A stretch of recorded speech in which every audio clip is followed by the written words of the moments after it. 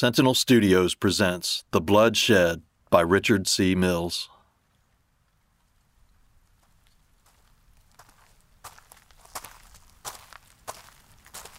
The cold morning air slithered its way across my skin as I trudged numbly beside the seemingly endless east pasture. Why do they have to put the feeding trough so far away? I took a few more steps, trying to manage the 2 food buckets and still maintain a timely pace. My arms ached from the weight, but I wasn't about to make 2 trips, not in this cold. I gripped the handles tighter, trying to squeeze a little more warmth into my gloved hands, but was rewarded with nothing. I hated mornings. It felt like some horrible crime against nature to be up before the sun was, and the not-so-subtle autumn chill didn't help to dispel my convictions. It would be another long day, just like the rest. A slow routine I was fighting to resist. Normally, a few cows grazed close to the fence line. They would see me coming and follow along, mooing excitedly to encourage me onward. Soon other cows would fall in line, and eventually I would have my own little herd, eager for the tasteless mixture of oats and barley. But this morning, however, something was different. The cows seemed to linger as I passed by, huddling together and hesitant to follow like they usually did. I shook the food buckets in an attempt to provoke them to move, but didn't stop to see if it had worked. I didn't honestly care. I was going to dump the food, same as always, and if they didn't want any, that was their problem. I finally reached the feeding station and emptied the 2 buckets into the large trough. Then I turned around to look. The cows had slowly followed, but were still visibly nervous about something, and still kept their distance. Mildly annoyed, I wrapped my arms around myself for warmth, scanning the field for anything that could be causing their anxiety. Nothing, and... what was that? About 20 paces on the opposite side of the food trough, a small black mound rose out of the grass. It was barely visible in the dim, pre-dawn light, and had the cow's behavior not put me on alert, I might have missed it altogether. I set the empty buckets down and quickly hopped the nearby gate, wanting to confirm my suspicion before going back with the news. I was right. It was a dead cow. I slowly circled around the body to get a better look.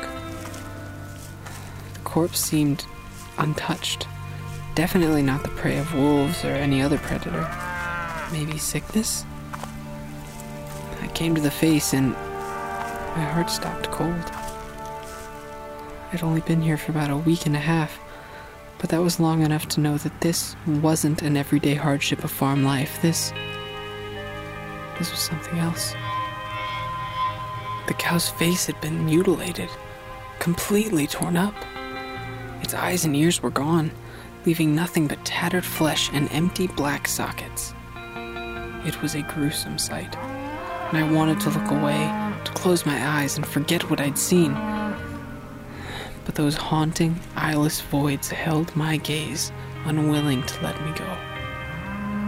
In spite of the disfigurements, not a drop of blood stained the animal or the disturbed ground nearby. In some ways, that was helpful, but in others even more unnerving.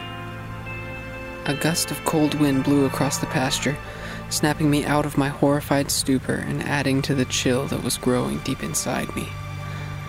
I turned around and began walking quickly back toward the farmhouse, forgetting the empty buckets, but unable to blink away the disturbing image that burned my mind. I had to tell Uncle Dave.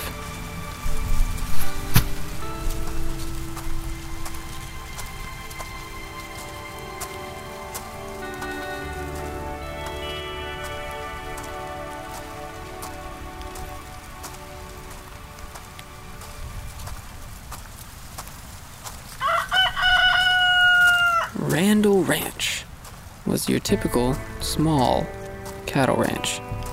Or at least that's what my father had said. It looked enormous to me.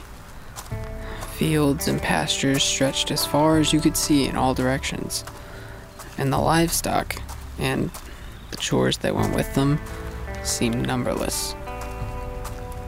Built by my great-grandparents in the early 1900s, it had remained in our family ever since. My dad's older brother David had inherited the farm after my grandparents passed away. I wasn't sure if he'd actually wanted it, or had just gotten stuck with it. Either way, he'd faithfully followed in his father's footsteps of repairing, expanding, and modernizing the increasingly outdated farm as best he could.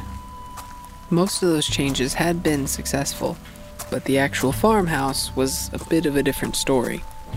Several various additions and major renovations had been made to the house over time, and now it looked odd, and in places almost bloated, like it was carrying the weight of extra rooms and features that its original frame was never meant to have. I thought it looked atrocious, and I would be forever grateful that it was my uncle that ended up with the farm, and not my dad. Still, I was here now, and that was a problem. My parents had decided that their marriage had reached a new milestone and deserved a celebration, so they'd plotted a trip across country to Las Vegas, or somewhere like that, for a second honeymoon. I'd been happy for them, as things had been a little rocky lately, until I discovered that they had also made plans to drop me and my younger sister Jenny off in the calloused but apparently capable hands of my uncle and his family.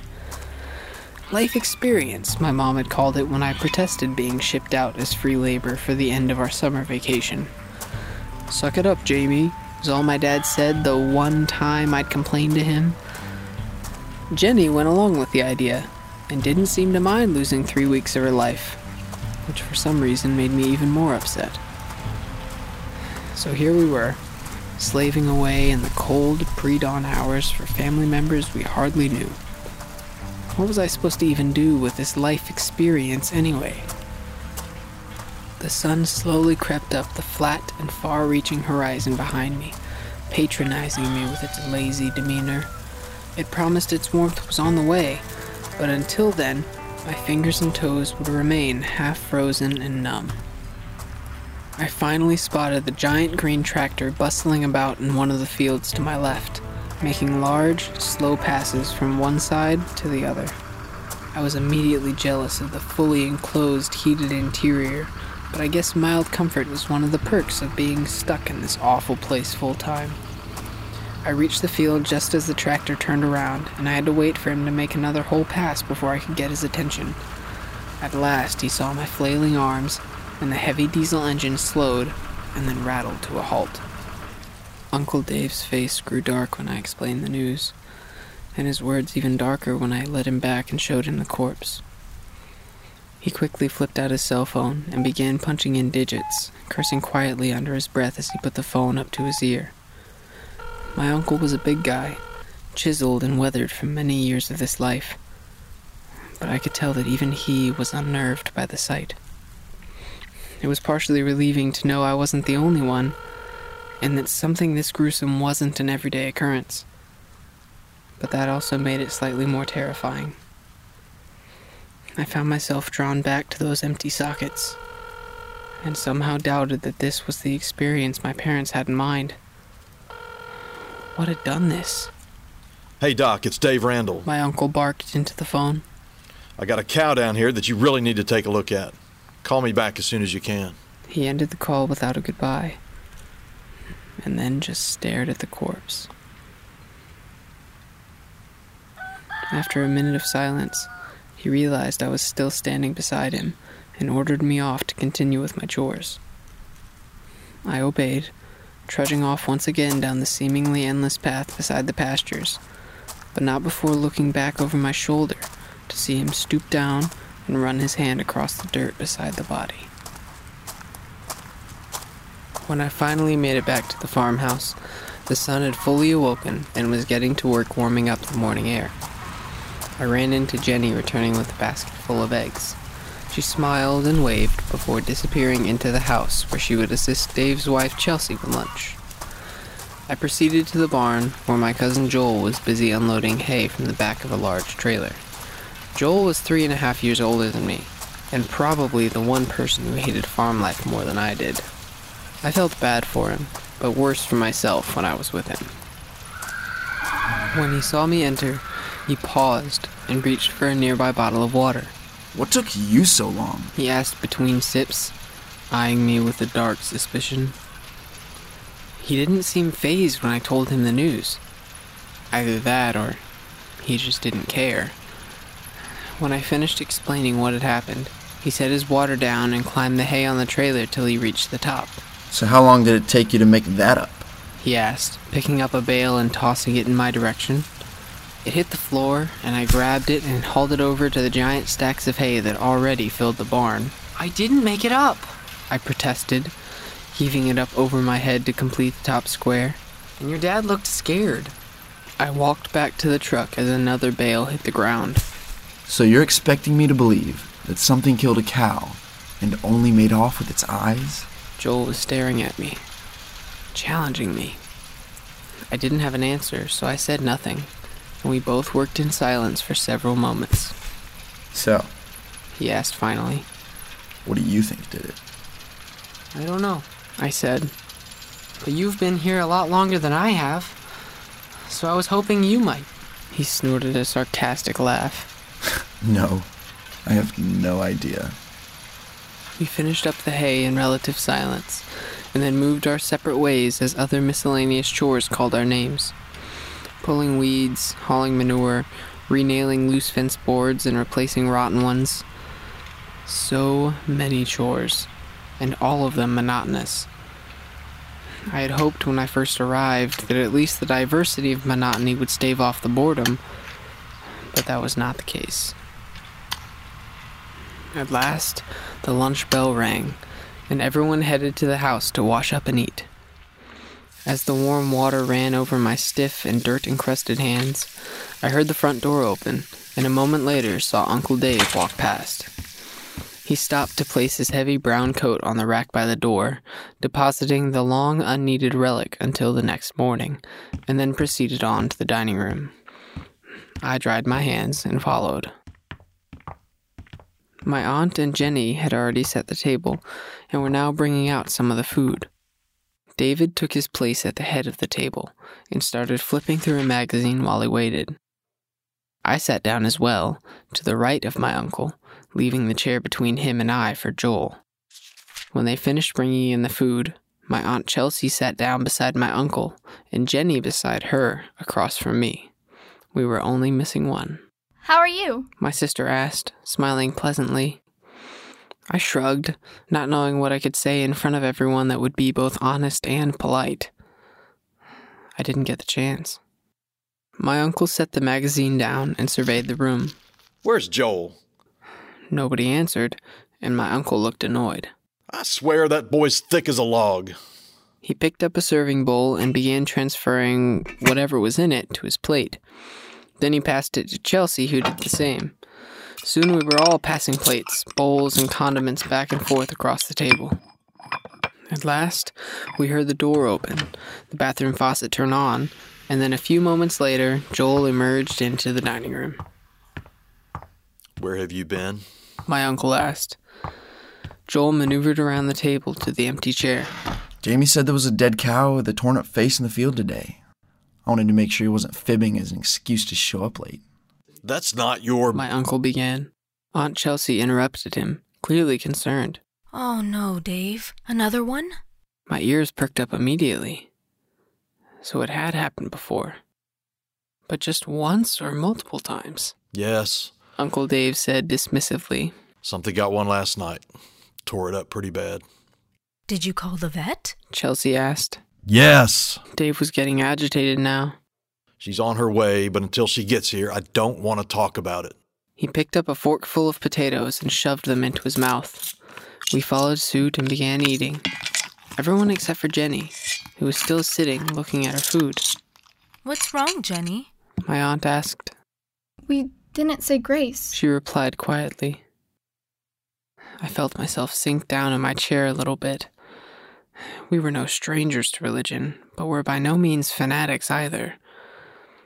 A few years back, however, my sister had attended a summer camp, and she had come back a little too close to that border for me. I saw Dave shoot an annoyed glance at my aunt, but she nodded and shot a reproving look back. After a brief second, he gave in. Of course. He set his fork down and clapped his hands together. Dear Lord, thank you for this food that has been prepared for us. May it strengthen us for the rest of the day. Amen. Amen. Came several half-hearted echoes from around the table. And then all of us, including my sister this time, began to eat.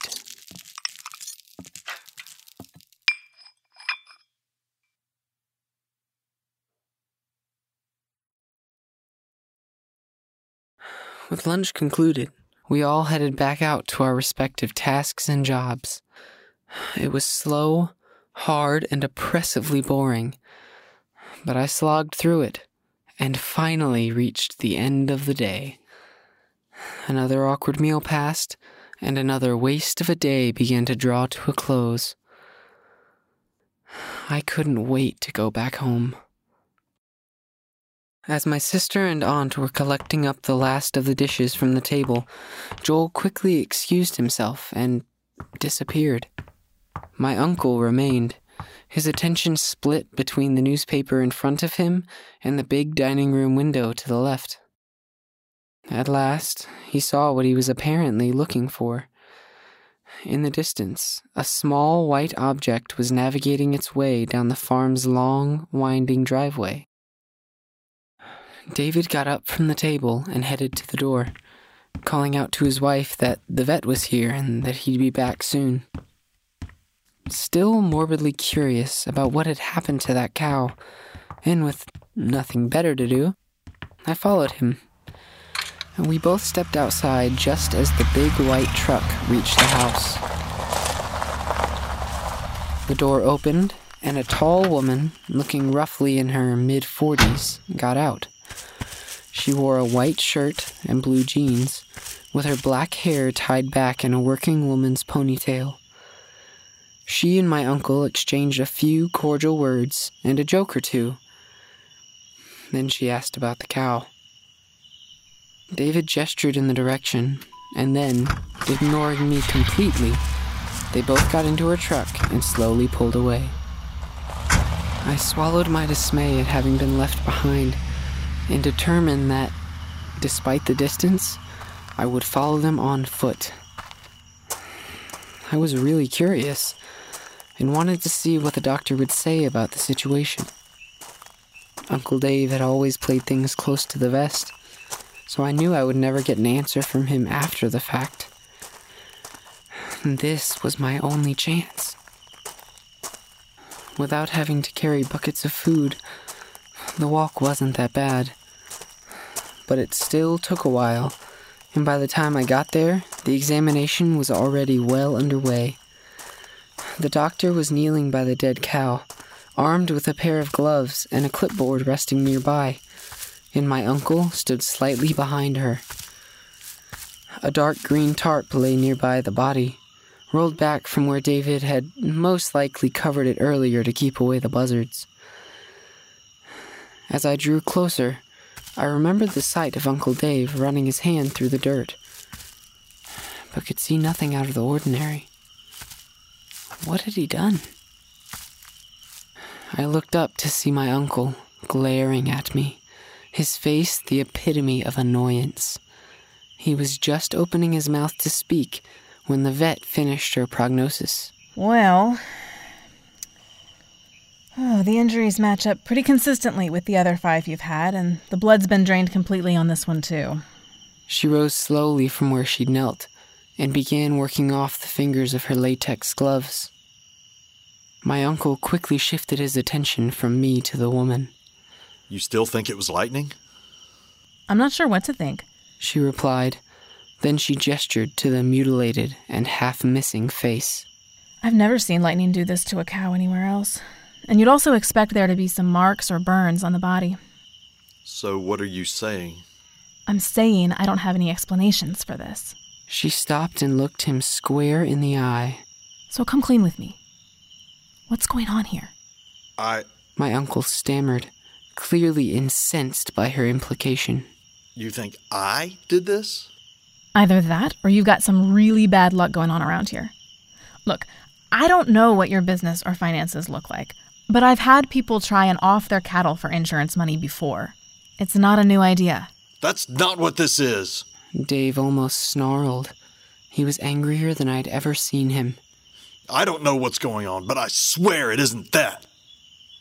Several glances passed between them in a wordless conversation I wasn't privy to.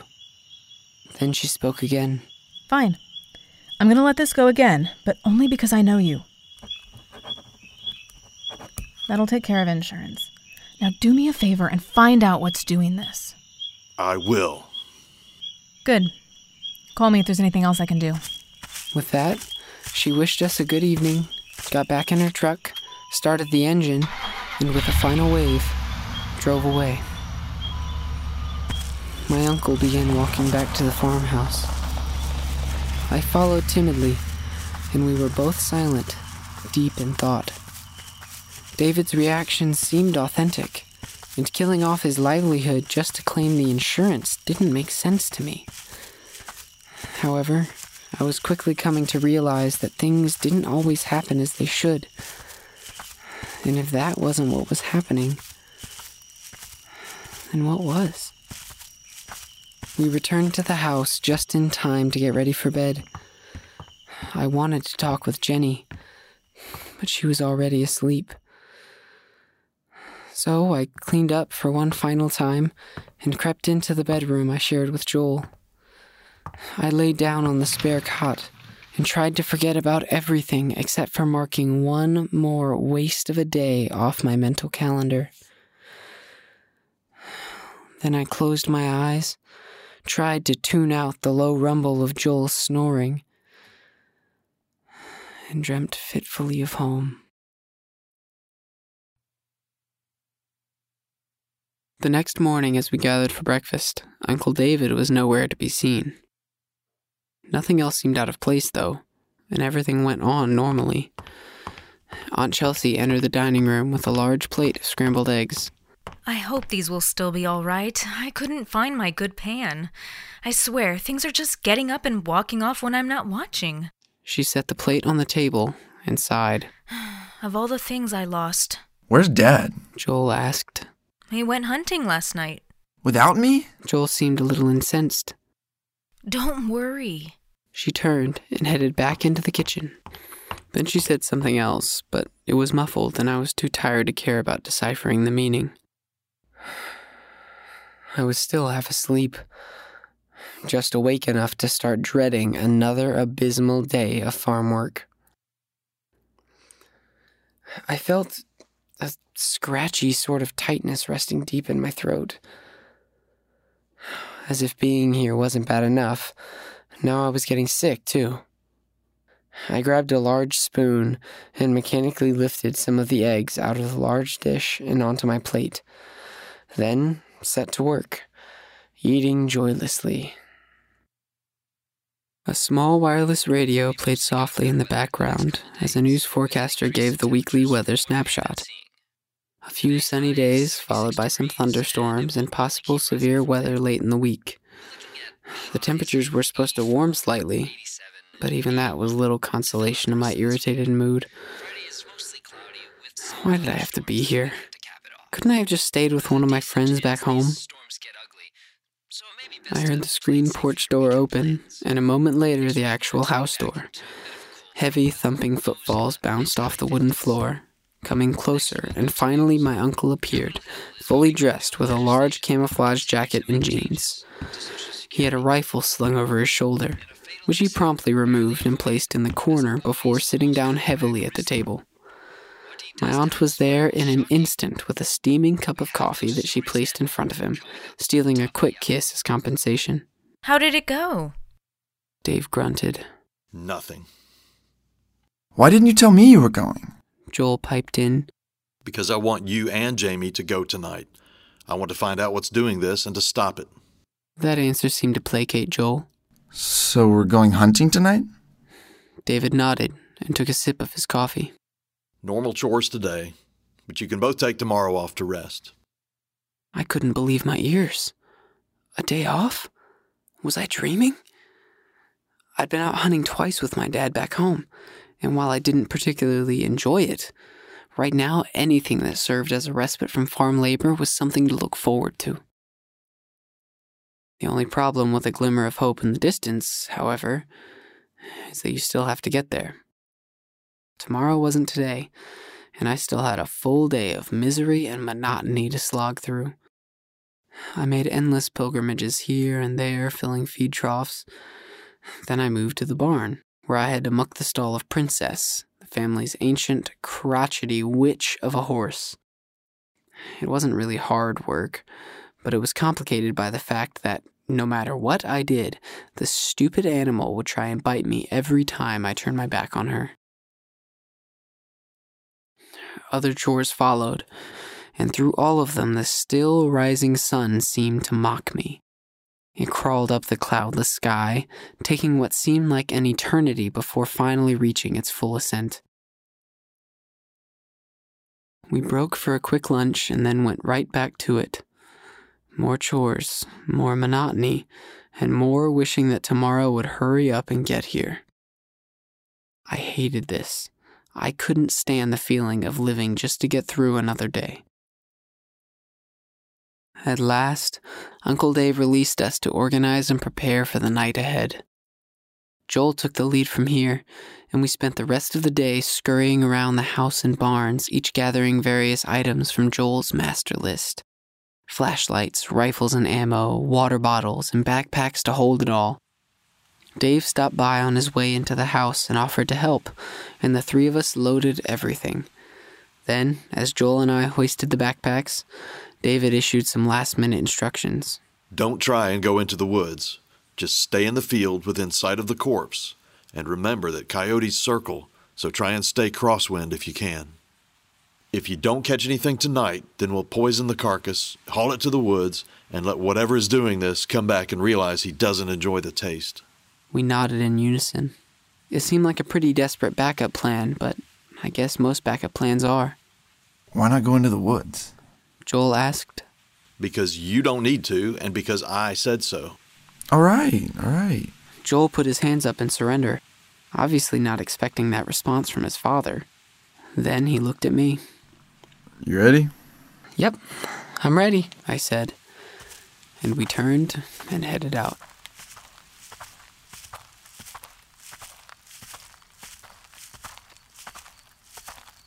Dusk was finally beginning to settle by the time we reached our appointed hunting ground, and the heat of the day was quickly dissipating. The carcass was still mostly there, although the buzzards had clearly been at work. The last of the stragglers flew away as we approached, but the stench of rotting flesh remained. Okay, I said, looking around the empty field. So where are we setting up? Joel gestured further eastward. There's a really good spot just inside the forest that I like to set up at. Inside the forest, I echoed, questioningly. You mean the same forest your dad explicitly said not to go into? No, I mean the other forest that's right here. Came Joel's retort, the bite of his sarcasm nearly drawing blood. Of course that one. But your dad said... Joel cut me off. My dad spent all last night sitting here and didn't see anything. I don't know how he or you expect us to do the same thing and have a different result. He took a breath and then started again. Look, I love my dad, but he's never been a very good hunter. He's too reactive. If I've learned anything at all, it's that if you want to solve a problem, you've got to be a little more proactive. In this case, you can't just wait and hope for some chance encounter. You've got to make a little effort and find it yourself. Then he smiled. And I don't know what he has against us going into the forest. But I say we at least try it. I still didn't like it and tried to protest, but Joel was insistent. And when push came to shove, I found myself entering the forbidden forest closely behind him, a backpack and one of Dave's hunting rifles slung over my shoulders. An unwilling rebel.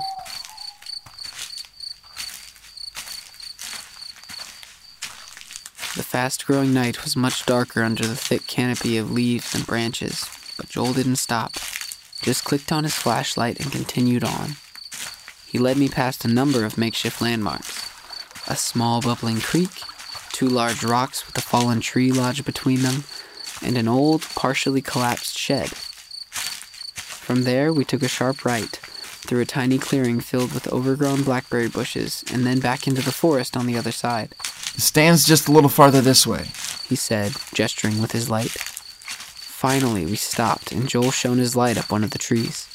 There it is, he announced, almost proudly. It's pretty old, but it's still sturdy. I clicked on my own flashlight and looked around. Joel set his light down, threw his pack to the ground, and then began unzipping pouches. A cool breeze blew through the trees, playing with the brittle leaves above and around us. It was turning into a nice night.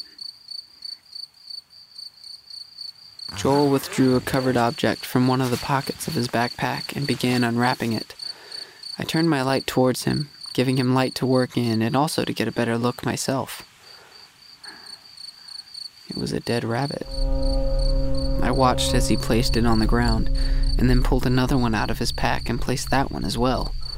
After producing and placing 2 more, he stood up, walked a little ways away, and set his flashlight down again, with the edge of the low beam just illuminating the bait. He then pulled out a transparent red filter and clicked it in place over the light. There, he said, apparently satisfied with his work. Then he turned and gestured to the hunter's stand. Ladies first.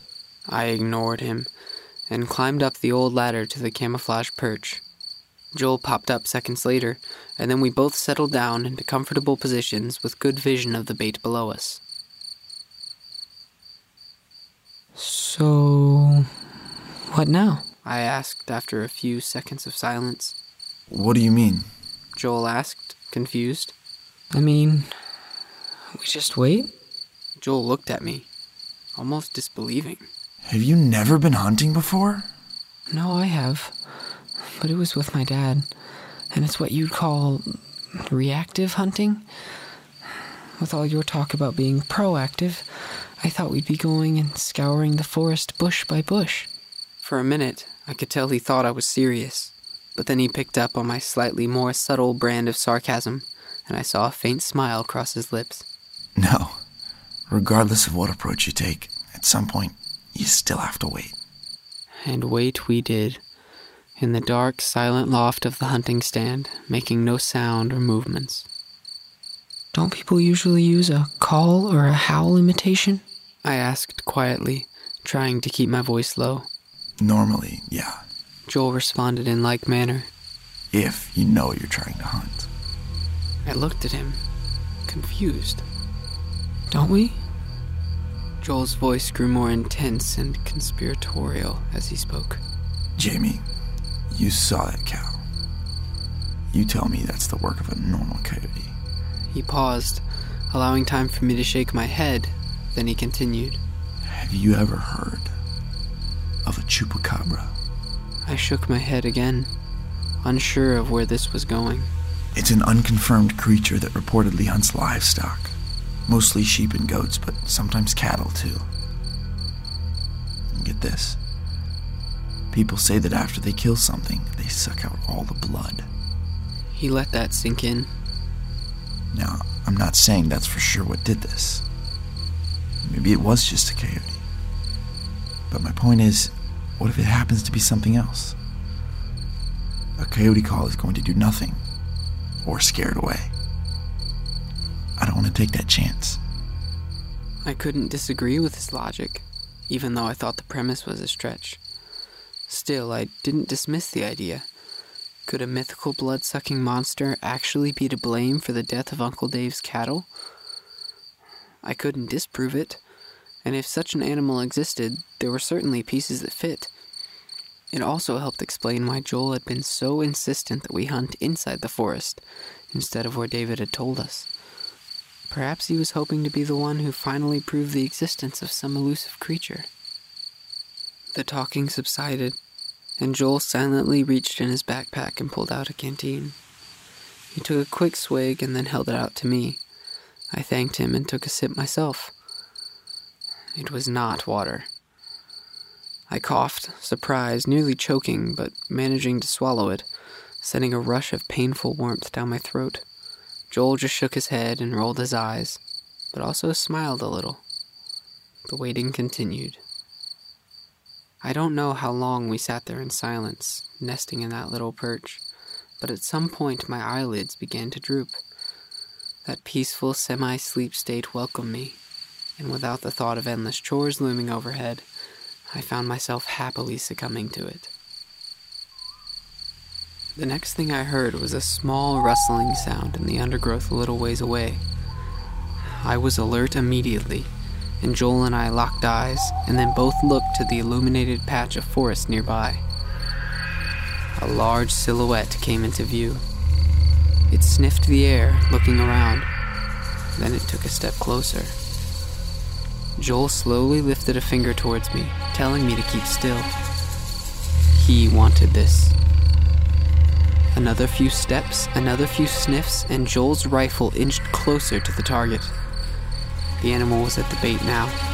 It sniffed the air one more time, and then it looked straight at us and snarled. A gunshot rang through the air, betraying the silence that had kept it hidden and filling the whole forest with its echo. The creature's body flinched, and the impact and shock sent it to the ground. It was up again in an instant, however, trying to flee. Joel chambered another round faster than a flash of lightning and fired again at the beast. Another deafening blast. It hit again, this time directly, and the animal toppled over, and this time didn't get up. Joel whooped with delight, and abandoning all stealth, got up and quickly climbed down the ladder. I followed him, and soon we were both standing in front of the fallen animal. That's the biggest coyote I've ever seen! Did you see that shot? I nodded, drawing in a breath as I looked down at the kill. A large, lanky canine. Most of its hair was gone, but in a few places small pockets of brownish-gray fur still clung to the mange-ridden animal, looking like tiny islands amid an infected ocean of scabs and raw skin. Its jaw seemed abnormally long as well, locked in a permanent, lifeless snarl. Even lying dead in front of us, it was a menacing creature. Joel whooped once more, and then reached again for his canteen, taking a very long, celebratory swallow.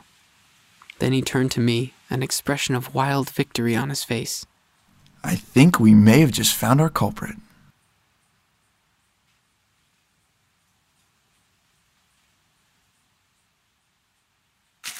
With one abnormally large coyote eliminated, our cover blown, most of the night gone, and no other real reason to stay, we declared the hunt a success and started heading back to the house.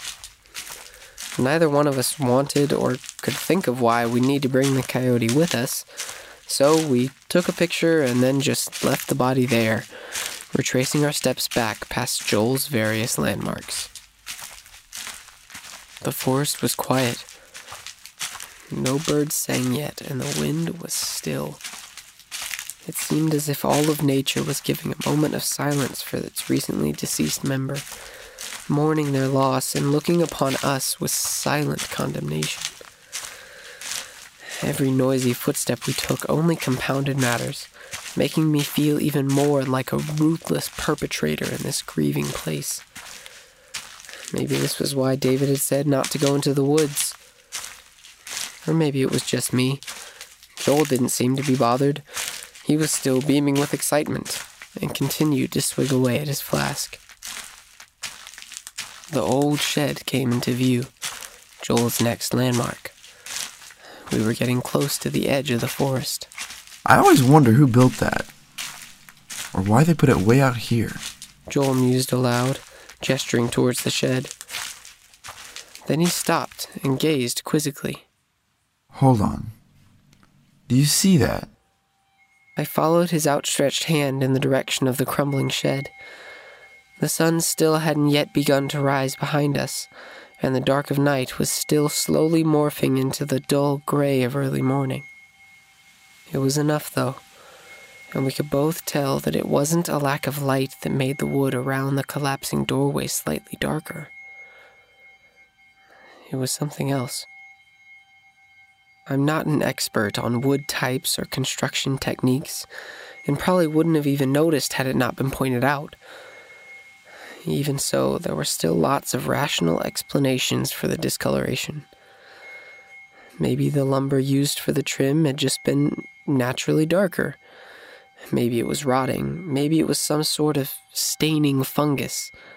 Maybe it was any number of things other than what my mind first jumped to.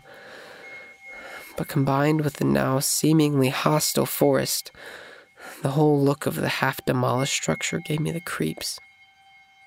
Joel, however, was intrigued and walked over to investigate. I followed, slowly, second-guessing each step. An odd, musty, slightly metallic smell greeted us as we got closer. I don't know that I think this is a good idea. Joel looked back at me with a crooked grin on his face. Why not?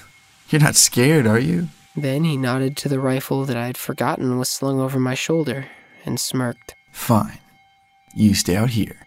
He fiddled with the latch a minute, and then the rusted hinges complained even louder than I had as he pulled the door open. Utter blackness greeted us from the inside, but Joel was not deterred. He unclipped his flashlight from his belt, clicked it on, and then ducked through the lopsided doorway.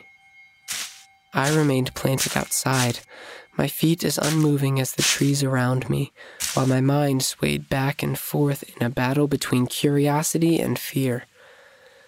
I watched the erratic beam of Joel's flashlight cut through the slumbering darkness as he explored the place. What do you see in there? Not a lot. Came his reply. Some empty shelves, a lot of really rusted tools. Just a bunch of old junk, mostly. Fantastic, I said, not trying to hide the sarcasm that itself was masking my fear. Can we leave now? Yeah, just give me a... He stopped. Hold on.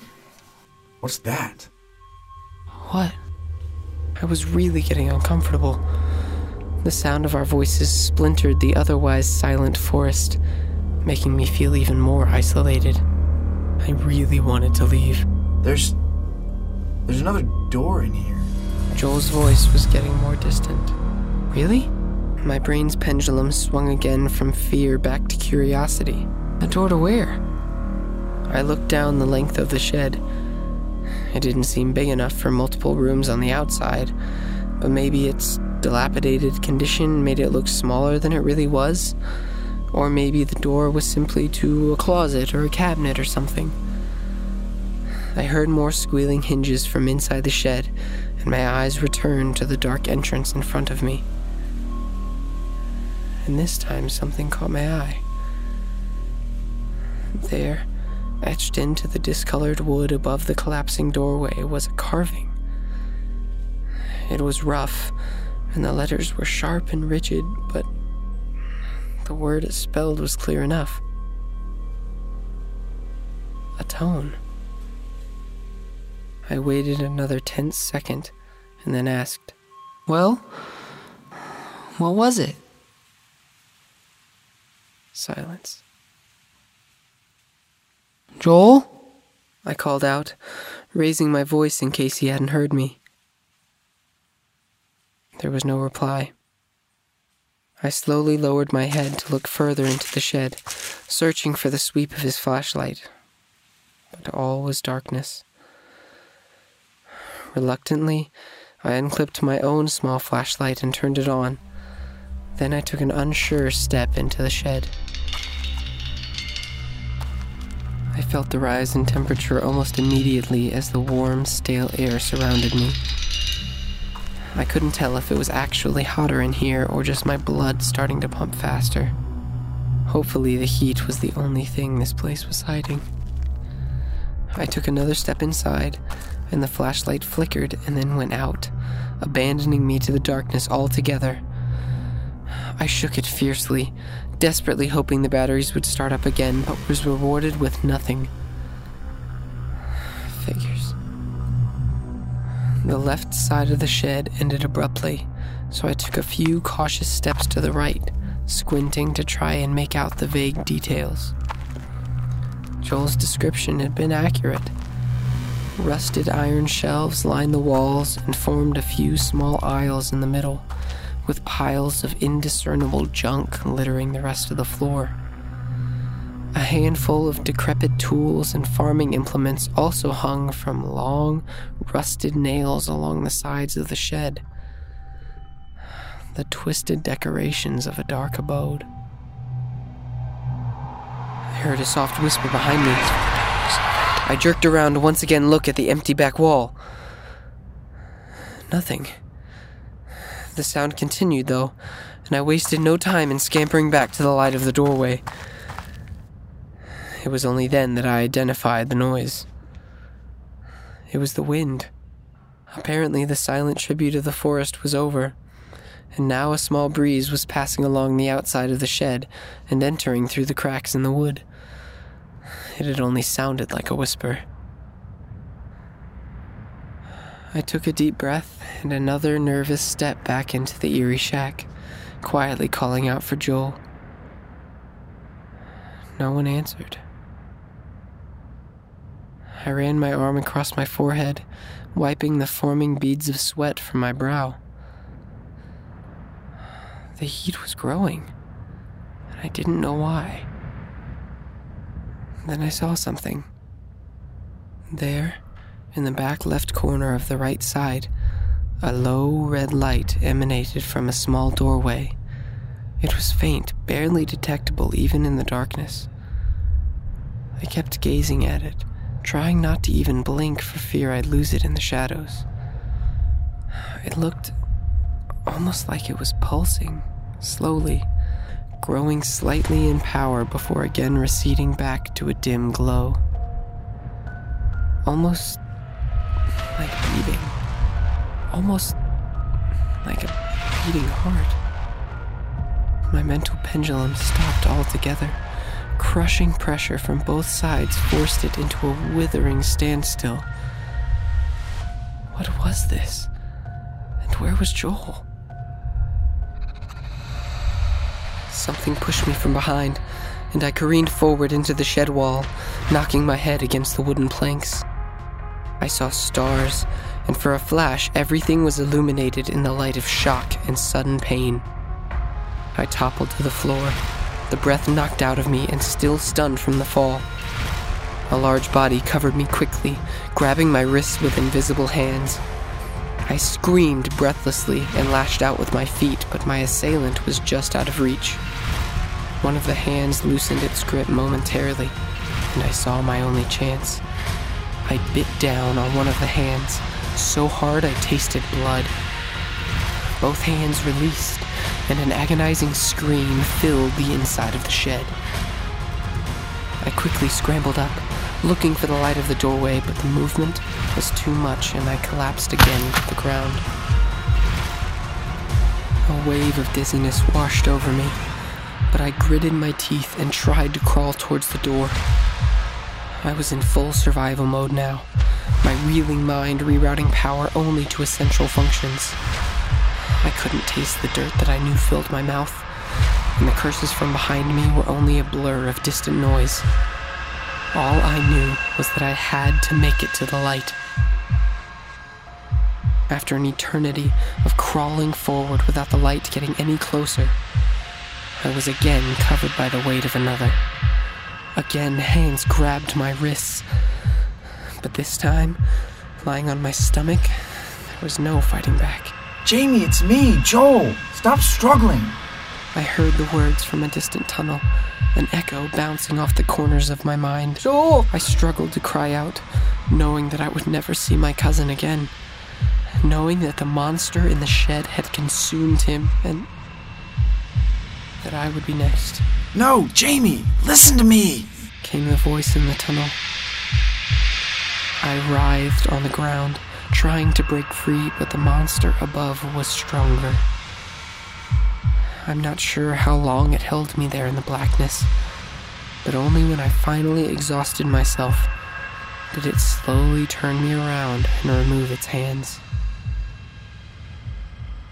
I saw Joel, kneeling over me, holding his still bleeding right hand, using the bottom of his shirt to absorb the blood.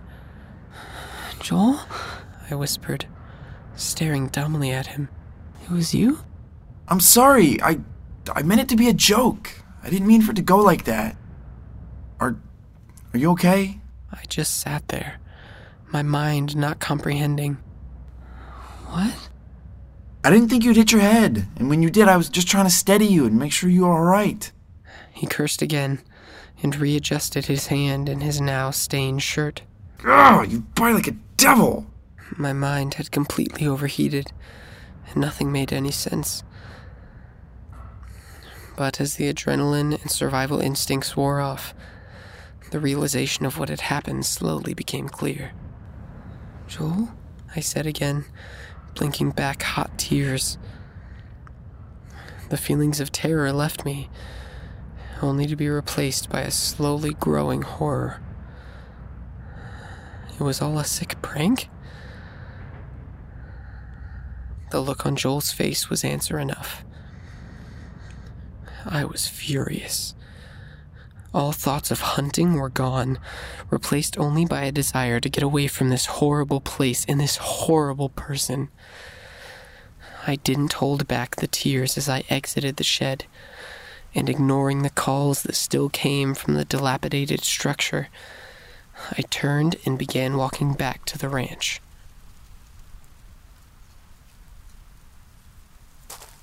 It hadn't taken Joel long to catch up, and now he was walking alongside me, pleading for my forgiveness. I ignored him, intent on reaching the small white speck in the distance. He seemed insistent that I shouldn't tell his parents about the whole ordeal, which made me want to all the more. At last, he stepped in front of me to block my path and put his hands firmly on my shoulders. Jamie, come on. Don't be a baby. Look, I said I'm sorry. I looked at him as another hot tear squeezed past my eyelid. "Joel, you scared me. I thought something had happened to you. And then when you attacked me, I thought...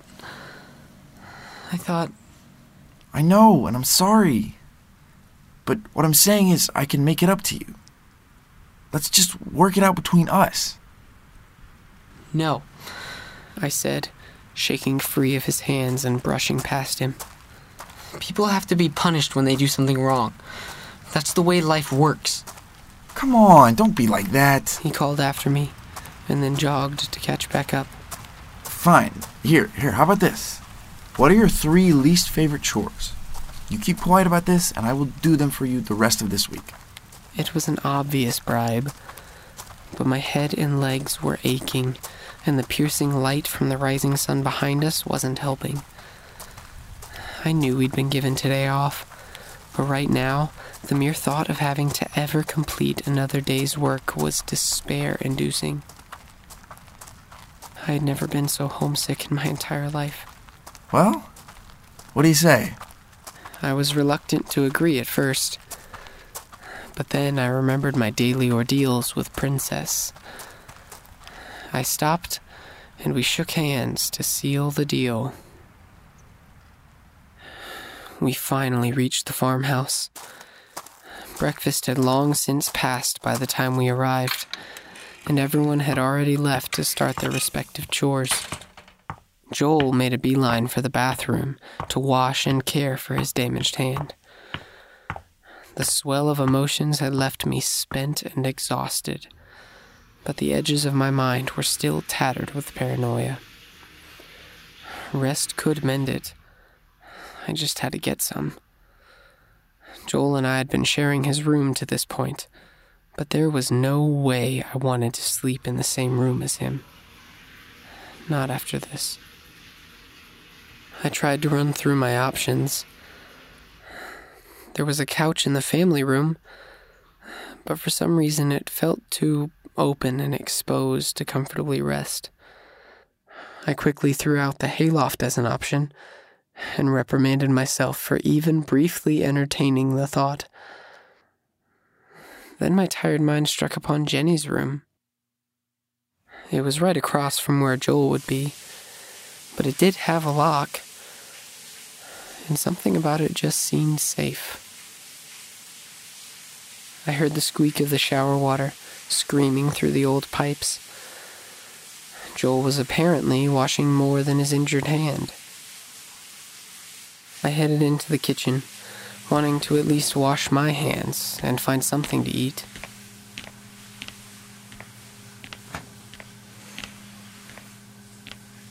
I opened the refrigerator and found 2 nicely wrapped plates of breakfast leftovers, one with my name on it, the other with Joel's. I grabbed mine and headed upstairs, not wanting to be anywhere that felt open and unsecured, not even just to eat. I slowly climbed the staircase to the 2nd story of the house. A large, decorative, floor-to-ceiling cabinet marked the abrupt end of the short upstairs hallway, with a bedroom door on either side of it.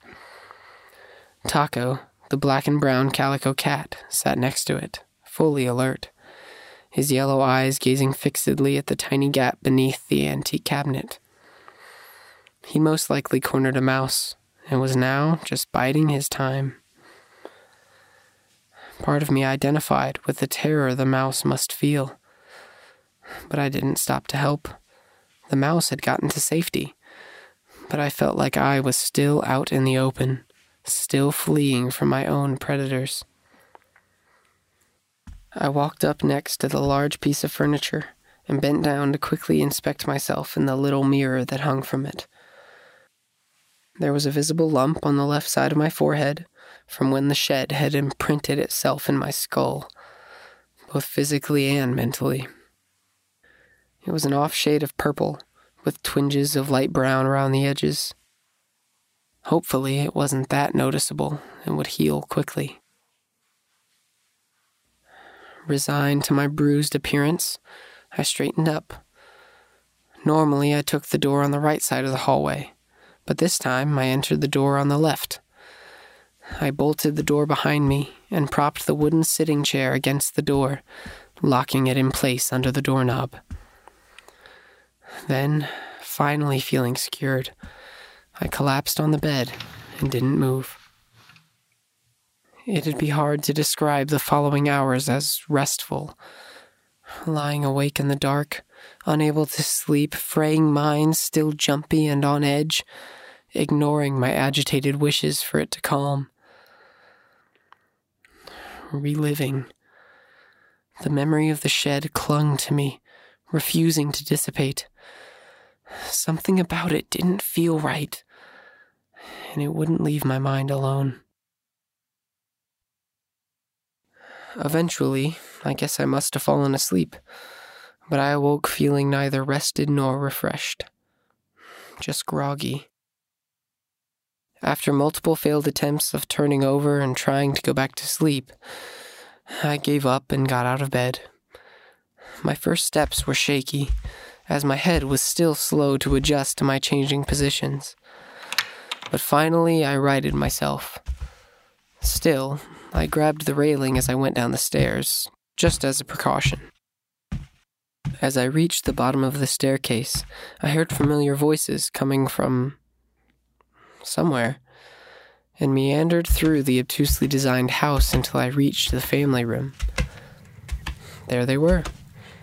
Dave sat in his big recliner chair, while Jenny and my aunt sat with their backs to the fireplace, where a small fire feasted happily on a stack of wooden logs. Taco lay curled up on Jenny's lap, his sleeping face betraying no secrets as to the fate of the cornered mouse from earlier. David looked like a man chained and awaiting torture. As soon as I entered the room, his eyes were on me. His look said that he was thankful for the brief distraction from what was taking place, but also dreading that my arrival would signal the start of his pain. How'd the trip go? Did you get anything? I opened my mouth to speak, and the true story almost came tumbling out. I almost told them how Joel had deliberately disobeyed Dave's instructions, and about his cruel prank-turned assault in the shed. How afterwards he tried to buy my silence, and how I'd accepted... But I had accepted it. I'd given my word, and shook on it. Joel will want to tell you. Then I said nothing else. I stood there silently for an awkward moment, before Aunt Chelsea chimed in. Well, now that you two are finally up and around, we can start. At that moment, Joel entered the room and stood beside me. Through the corner of my eye, I could see he was wearing a new white t-shirt, and I looked down to see that his finger was bandaged neatly in matching white gauze. He took in the scene before him dubiously. What's going on? While the two of you were out, Jenny and I did some cleaning in the attic, and she found this old Bible. She gestured to the big black book that rested precariously on Dave's lap. And we figured it'd been too long since we spent some time as a family. Is this a joke? Joel asked, incredulous. Not at all. His mother smiled at him, her voice subconsciously bleeding innocent condescension in that way that only a mother's can. Have a seat. But Mom! Joel protested. I don't have time for this. It won't take long. Joel sulked into the room and sat down on the floor, completely disinterested from the get-go. Every now and again, I could see him holding back a grimace of pain. With everyone seated, Dave received the go-ahead from my aunt and sister. He opened the book and visibly blanched at the first page, then gathered himself and flipped a couple more pages over. Maybe the realization of what he was actually doing had grabbed him, but it was an odd reaction. Then he started. Genesis 1, the creation story, the very beginning of the Bible. I had heard it many times before, and this retelling was one of the more uninspired ones. But Jenny and my aunt were seeming to enjoy themselves. My head was still cloudy and aching, and this wasn't helping it. I hoped that after a chapter, maybe two, whatever this was would stop. But it didn't, and the five of us sat trapped together as Dave slogged through chapter after chapter, with plenty of faltering but no actual signs of stopping. From his body language and the genuine lack of excitement in his voice, I could tell my uncle was a very unwilling participant in this event, and while Aunt Chelsea seemed to enjoy it, knowing her, it was most likely out of some antiquated picture of quality family time. Jenny was the one pulling the strings here. I glanced at her and immediately confirmed that she was at fault for this. I loved my sister, but her overbearing enthusiasm for things like this never failed to make me feel worse about situations. We reached chapter 4 in the ongoing monotony, and Dave's voice was the epitome of uncertain as he tripped and stumbled over the old King James. And Abel was a keeper of sheep, but Cain was a tiller of the ground. And in process of time it came to pass that Cain brought of the fruit of the ground an offering unto the Lord. And Abel he also brought of the firstlings of his flock and of the fat thereof. And the Lord had respect unto Abel and to his offering, but unto Cain and to his offering he had not respect. Cain and Abel. Another story that I'd heard many, many times before. I let my eyes and mind wander around the room. For a farm passed down through the same family, it wasn't very homey. There were no family pictures, no meaningful mementos gracing the walls. The whole house was very practical. But here in the family room, even with the fire burning, I couldn't help but feel a little cold. And Cain was very wroth, and his countenance fell. And the Lord said unto Cain, Why art thou wroth? And why is thy countenance fallen? If thou doest well, shalt thou not be accepted? And if thou doest not well, sin lieth at the door. And unto thee shall be his desire, and thou shalt rule over him. Dave got through a couple more verses, then stopped briefly and began again a second later. And Cain talked with Abel his brother, and it came to pass when they were in the field that Cain rose up against Abel his brother and slew him. My ears perked up. This time, even with Uncle Dave's faltering oration, something was resonating in the story. I tried not to look at Joel, but my mind replayed the events of the hunting trip. And sitting there listening, I felt like I understood the terror Abel must have felt. I had experienced it, and now I relived it all over again.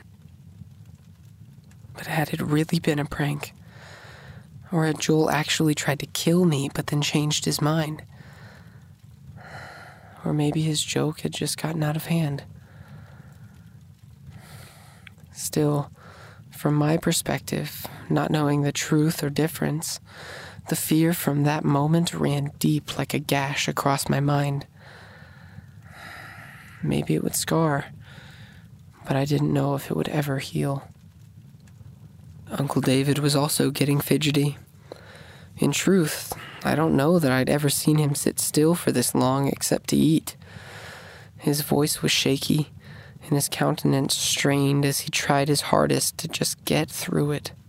And the Lord said unto Cain, Where is Abel thy brother? And he said, I know not. Am I my brother's keeper? And he said, What hast thou done? The voice of thy brother's blood crieth unto me from the ground, and now... Then he closed the book with as finalizing a thud as he could manage. I think that's enough for tonight. But David, please. My aunt said. At least finish the rest of the chapter. No. Dave's voice was unexpectedly exasperated. That's enough. We got a big day tomorrow, and we should all get some sleep. No one else argued. But a second later, Jenny's voice broke the silence.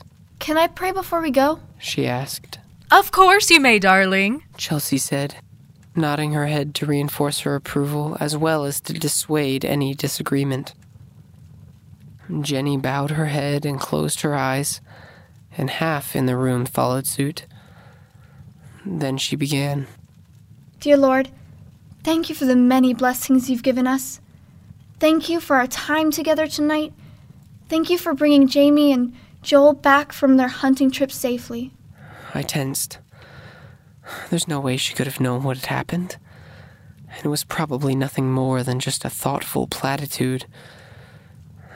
Nevertheless, it was startling, and this time I did shoot a quick glance at Joel. He was fully alert as well, and looking directly at me, an angry question in his eyes. I met his gaze, shook my head at his implication, and then nodded towards his bandaged hand. The wordless discussion quickly diffused itself, as Jenny didn't linger but continued on.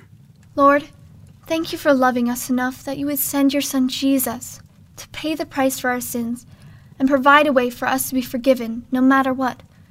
Help us all accept your mercy and love. Give us strength for the coming day, Lord, and help us better live to serve you every day. Amen. I knocked quietly on Jenny's door, hoping that she hadn't already gone to bed. I wasn't ready to sleep yet. The hunt and then the long nap afterwards had thrown my schedule off. I also just really wanted to talk to her. The door cracked open and Jenny's head poked out. She smiled her greeting and opened the door wider to let me in. She was wearing a white flowing nightgown, a terribly impractical thing she must have found stored in one of the closets or something. Sorry, were you trying to sleep? I asked. Nope, She replied. just reading. I stepped inside, and she shut the door and then sat back down on her bed. There was a moment of silence, and again I had to battle back the fierce urge to tell her everything that had happened. I wanted to. I really did. It had felt wrong to exclude her, but I didn't want her to worry or be scared. At least not until I knew what exactly was going on. Still, at the rate I was going, that might never happen, but maybe she could help. She was a good listener, way smarter than I would ever publicly admit, and most importantly, the only person here I knew that I could trust. But would telling her be abusing that trust? I wanted so desperately to get this off my chest, to not be the only one trying to figure it out, to know I wasn't alone. I knew Jenny would listen and want to help, but would telling her be for her benefit or just mine? It would be selfish to make her feel worse just so I could feel better. What were you reading? I finally asked, delaying my decision, stalling for mental time. She pointed to a small Bible that lay open on the nightstand. I was finishing the chapter that we started downstairs. Yeah, that was weird. There was the opportunity again, the chance to open up and tell her everything. And after what happened in the shed, a part of me couldn't escape the feeling of being in danger. I just didn't know if the feeling was real or if I was over-imagining things. If it was, though, and if there was a threat of some sort, to me or anyone, I wouldn't be protecting her by leaving her in the dark about it. What you don't know can indeed kill you. I took the opportunity. Did you think Uncle Dave was acting strange? Yeah. She replied. He seemed really nervous. I took a deep breath, confirmed my decision one last time, and then started. Jenny, there's something going on here. I don't know what or why or even how to explain it, but something doesn't seem right. I know, she replied, immediately looking concerned. That was not the response I was expecting. You do? Yeah, there are secrets here, painful ones. I've been wanting to talk to you about it, but with everything that's been happening, there hasn't been time. Plus... She grimaced slightly. Plus, I didn't want to scare you. Not until I at least had something. I know you already think I'm weird because of what I believe, but I didn't want to make you think I was completely losing it. What? She didn't want to scare me. I would have laughed at the irony had the situation not been so serious. Jenny, I said, trying to make my voice as reassuring as possible. You're my sister. No matter what happens, I'm always going to think you're weird. Then I broke into a wide smile. She followed suit, and the room lightened as we both laughed quietly. All right, I said after a minute, bringing the conversation back to the mystery at hand. You go first. Okay. Well, do you know about the door? I shook my head. What door? There's a door behind the cabinet in the hall. I was putting my earrings in the other day and dropped one. It rolled under the cabinet, and when I went to look for it, I saw the bottom of a door behind it. Are you serious? She nodded, and then got off the bed and walked over to the door. Here, I'll show you. I followed her out of her room and into the hallway. The old oak cabinet stood proudly, haughtily revealing nothing about what may or may not sit behind it, as the little hanging mirror tried to inconspicuously direct all incoming attention back upon those passing by. It did look completely out of place, but like most antique pieces, it reveled in that fact, and thus seemed normal. It made the perfect distraction. I couldn't move it by myself. Jenny gestured towards the cabinet. But if you take a light and shine it under it, you can see the opening in the wall. I nodded, but I didn't look to where she was pointing. The door to Joel's room was open, but there was no snoring. I held up a cautionary hand towards Jenny, then slowly tiptoed over to Joel's room. It was empty. Joel wasn't there, which meant that he'd most likely be coming at some point. We had to either wait or do this now and hope we had time. My mental pendulum was swinging again, moving back and forth between curiosity regarding what we'd find and fear that any minute Joel would find us. Hang on, I told Jenny. Then I walked downstairs. I went to the kitchen and got a glass of water, inconspicuously surveying the rooms as I went. My aunt and uncle had both already gone to bed, and the entirety of the house was dark. I didn't know where Joel had disappeared to, but he wasn't here. I went back upstairs and found Jenny still waiting. "All right," I said. "Let's do this." Jenny took one side and I took the other, and together we tried to lift the large wooden dresser out of the way. It was heavy. It took us several tries, but we finally budged it. A couple more attempts, and we were able to turn it just enough that we could slip in behind it. I squeezed past and saw that Jenny had been right.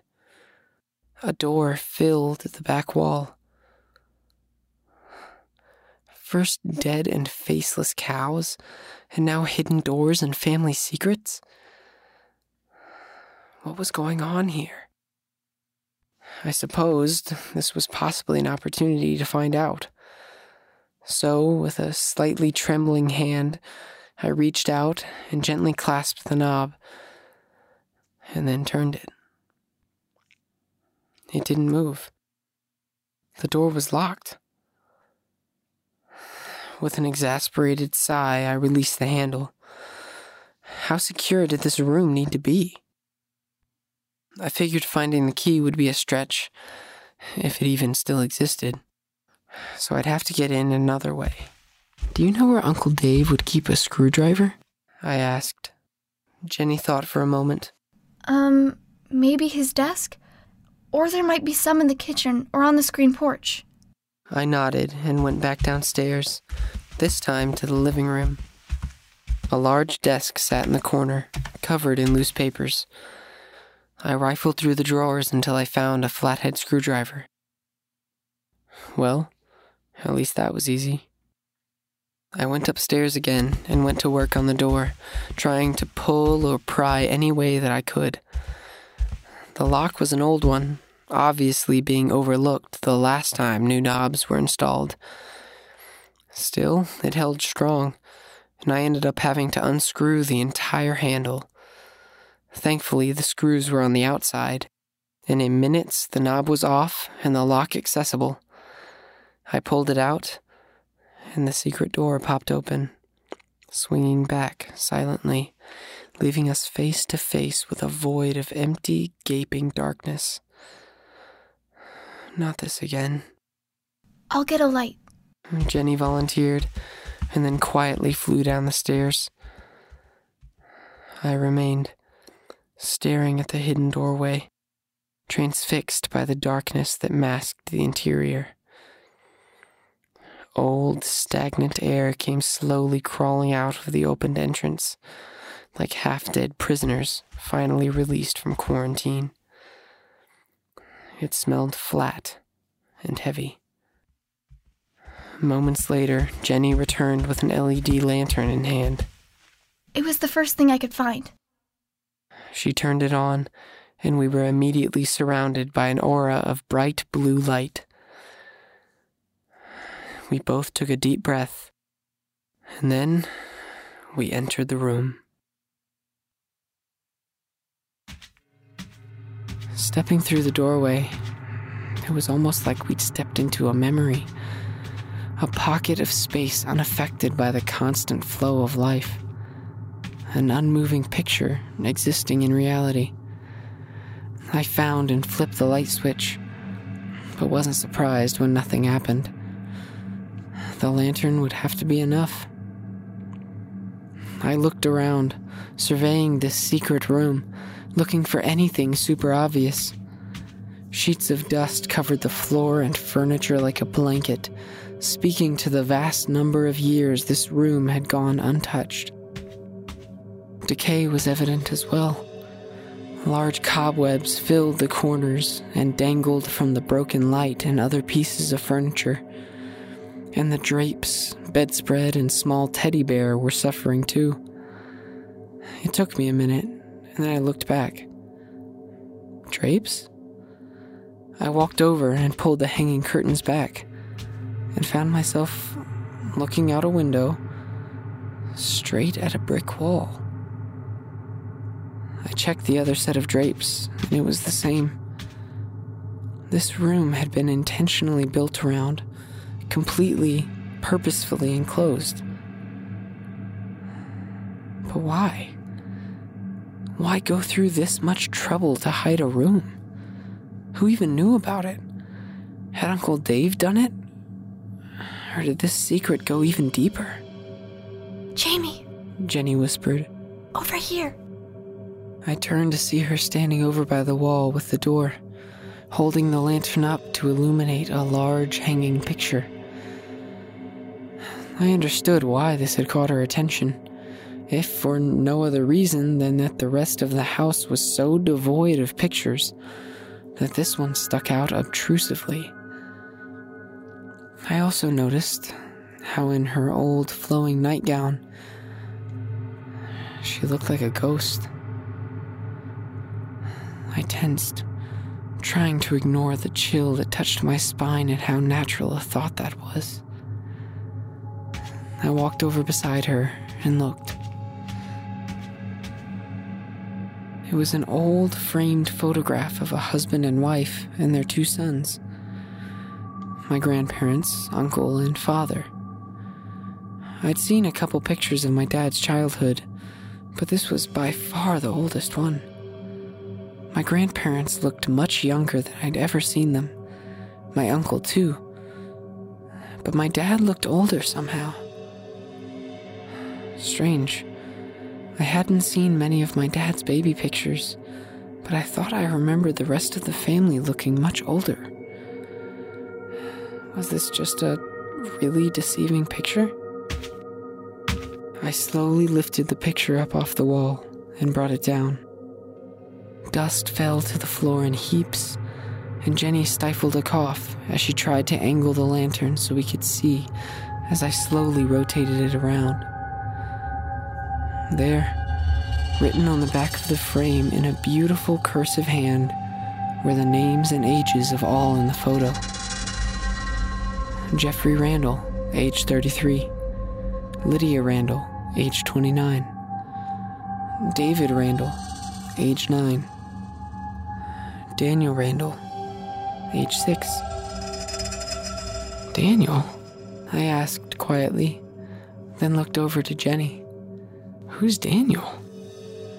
She shook her head wordlessly, large eyes glowing blue from the lantern's light. She was already processing what this meant. Daniel Randall. Was he another uncle? She asked aloud, giving voice to both of our thoughts. I guess he would have to be. And Dad's not there, so he must have not been born yet. I nodded. I knew Dave was a lot older than my dad, and this fit together. There was another child between them. But why haven't we ever heard of him before? She shrugged. I don't know. But this must have been his room. She extended the lantern out to encompass as much of the room as she could in the harsh blue light. Hidden and locked away. Just like his memory. I was struck by the tragic profoundness coming from my little sister. But it was true.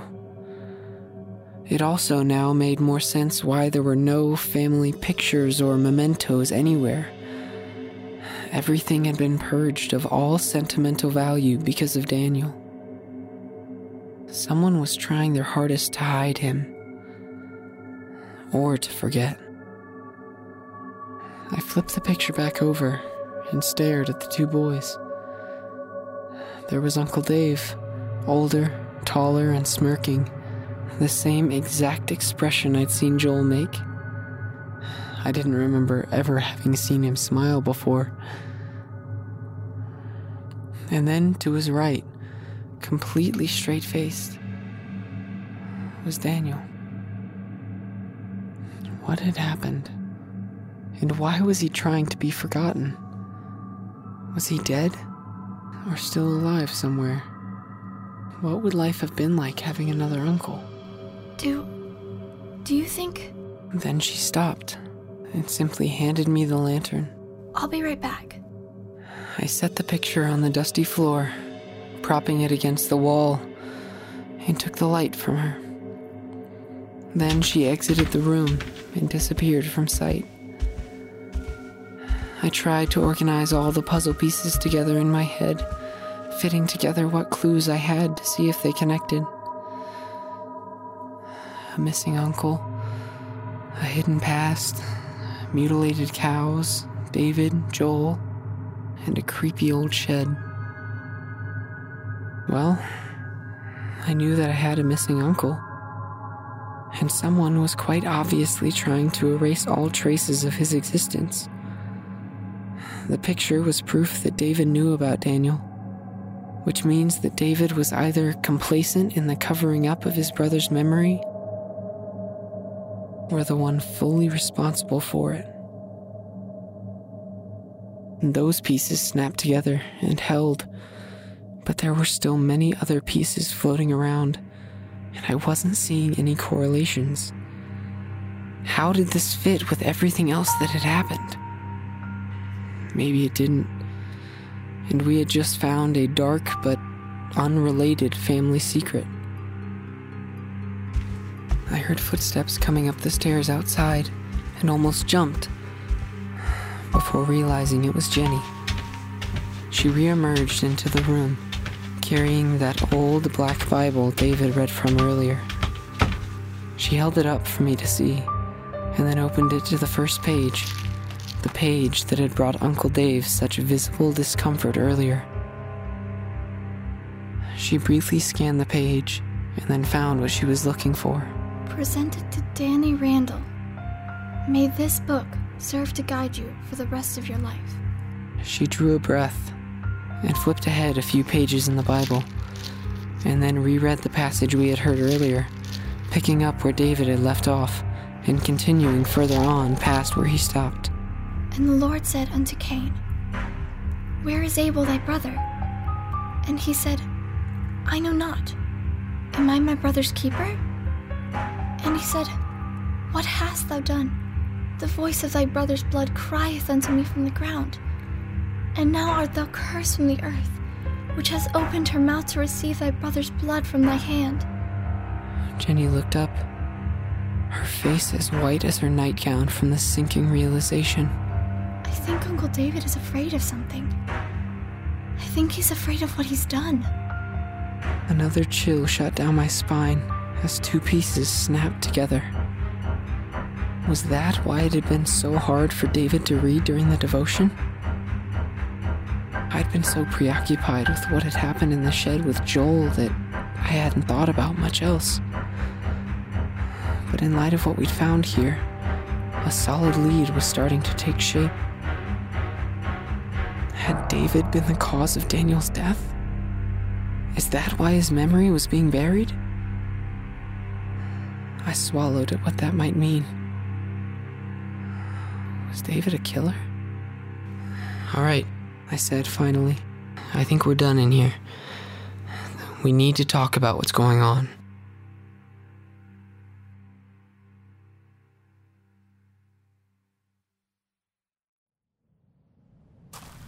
An endless line of black clouds filled the horizon, but the promises and threats of the coming storm were already riding the gusting wind around me. It was just a matter of time before it would hit. I tried to quicken my pace, walking faster while once again balancing the two metal food buckets against each other. The absolute last thing I wanted was to get stuck out here when the storm finally reached us, especially one that looked this ferocious. Jenny and I had spent most of the rest of the night up, filling each other in on what had been happening and then trying to figure out what we could. We'd been mostly unsuccessful with that, and then were interrupted by footsteps coming up the stairs. Joel had finally come back. We waited silently for him to pass, and then decided that we better try and at least get a little sleep. Jenny lent me a blanket and pillow, and I slept on the floor, still not trusting Joel enough to sleep in the same room. I hadn't slept well. My developing cold had finally reached full strength, and combined with the less than comfortable wooden floor, as well as our recent revelation, I found rest elusive. So instead, I fruitlessly cycled through the list of possibilities and clues, racking my sick and exhausted brain for answers. Again, I found none. As I approached the first few solitary cows, I could tell they were spooked. They were more clumped together than usual. I couldn't blame them. The storm was going to be a bad one. But as I continued on, hustling as fast as I could go while loaded down with feed, I got the feeling that their dread was not directed at the looming, menacing clouds. It seemed to be coming from something else. Oh no. The grass in the pasture was blowing wildly as the gusts of wind sent ripples and waves through the field. It was there, in the rippling grass, that I saw another large, dark mass. Not again. Please, not again. I set the food buckets on the ground and walked towards it, already knowing that I'd find exactly what I feared, but still strangely, morbidly compelled. It was exactly the same. The cow looked untouched, with no signs of what had caused its death, and not a drop of blood visible anywhere. Again, everything looked normal, until I reached the mutilated remains of its face. The eyes, ears, and this time the mouth as well, had all been removed, leaving only eerie, empty voids behind. I found myself staring again into those disturbing, eyeless sockets, and the cut and mangled face looked back at me in an unblinking, never-watching stare. It was as if they had a message for me, as if each partial face was but a portal that connected me to an evil mind. A distant boom broke me from my trance. Thunder. It was angry and vengeful, full of malice and ready to judge. But judge who? Had lightning done this like David advocated? Had my uncle done it like the vet had questioned? Had a coyote or a chupa something actually been responsible for this? Or was it all something else entirely? Something so dark and mysterious that it was completely unknowable. The thought of Uncle David reminded me of something. After I had shown him the body the first time, I had watched him bend down and wipe something away from the dirt. If this was exactly the same, maybe it would have it as well. I dropped to my hands and knees beside the carcass, working my way around it, orbiting the corpse and searching for anything aside from dirt, grass, and cow manure. There was nothing. I made another full circle, inching my way through the dirt, desperate for something, anything. Again, nothing. I stood up, slowly, still looking, and that's when I saw it. There, written in the dirt with thin lines of dried blood, was the word atone. The breath lodged itself in my throat and refused to budge.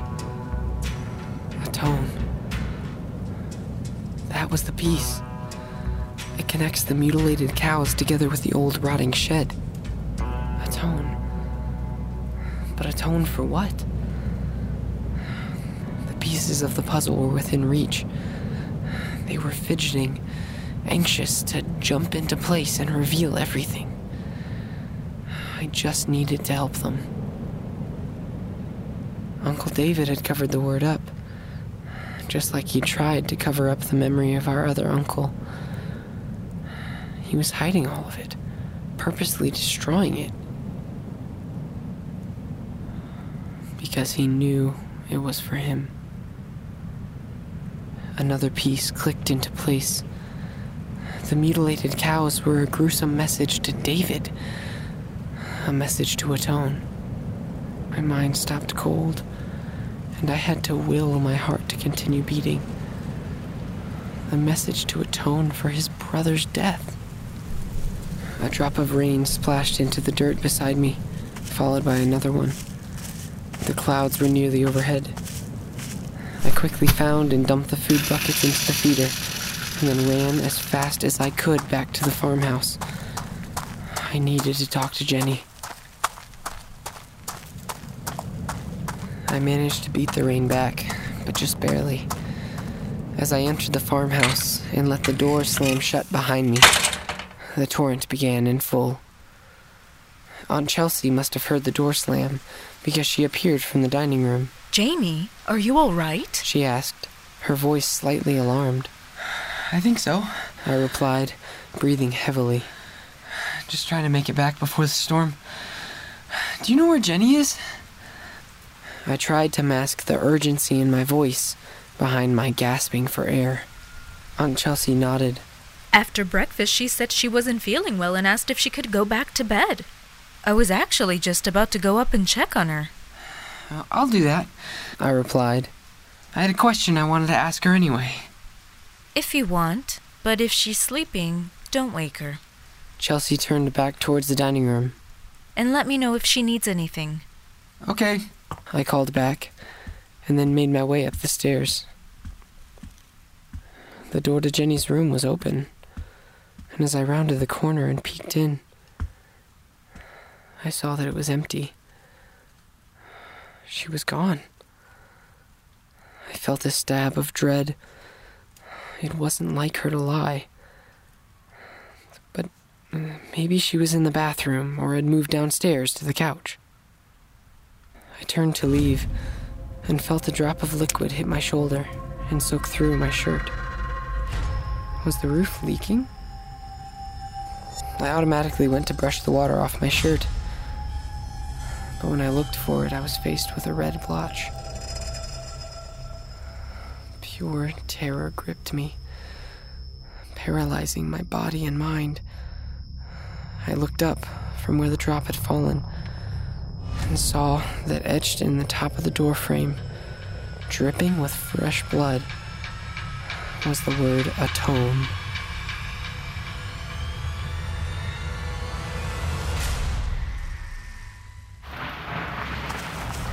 Thunder exploded throughout the sky as I tore like its fearsome counterpart across the open fields, running as fast as I could towards the small forest.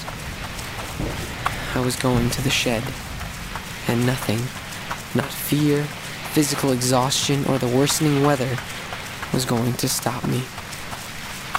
Cold rain pummeled the earth, pelting my body through my already soaked clothing. I pushed on, splashing through puddles of both mud and water as I battled the fierce, gusting wind that sought to topple me over. I ignored all of it, anger alone propelling me forward. I was the real storm, and I was coming. It was all beginning to make sense now, and everything was pointing back to Joel. He'd been the one behind the mutilated cows, vanishing mysteriously the night before they were found. That connected him in the disappearance of my sister, as well as the old shed, where no doubt they both were now. He was responsible for all of it, and he was going to pay.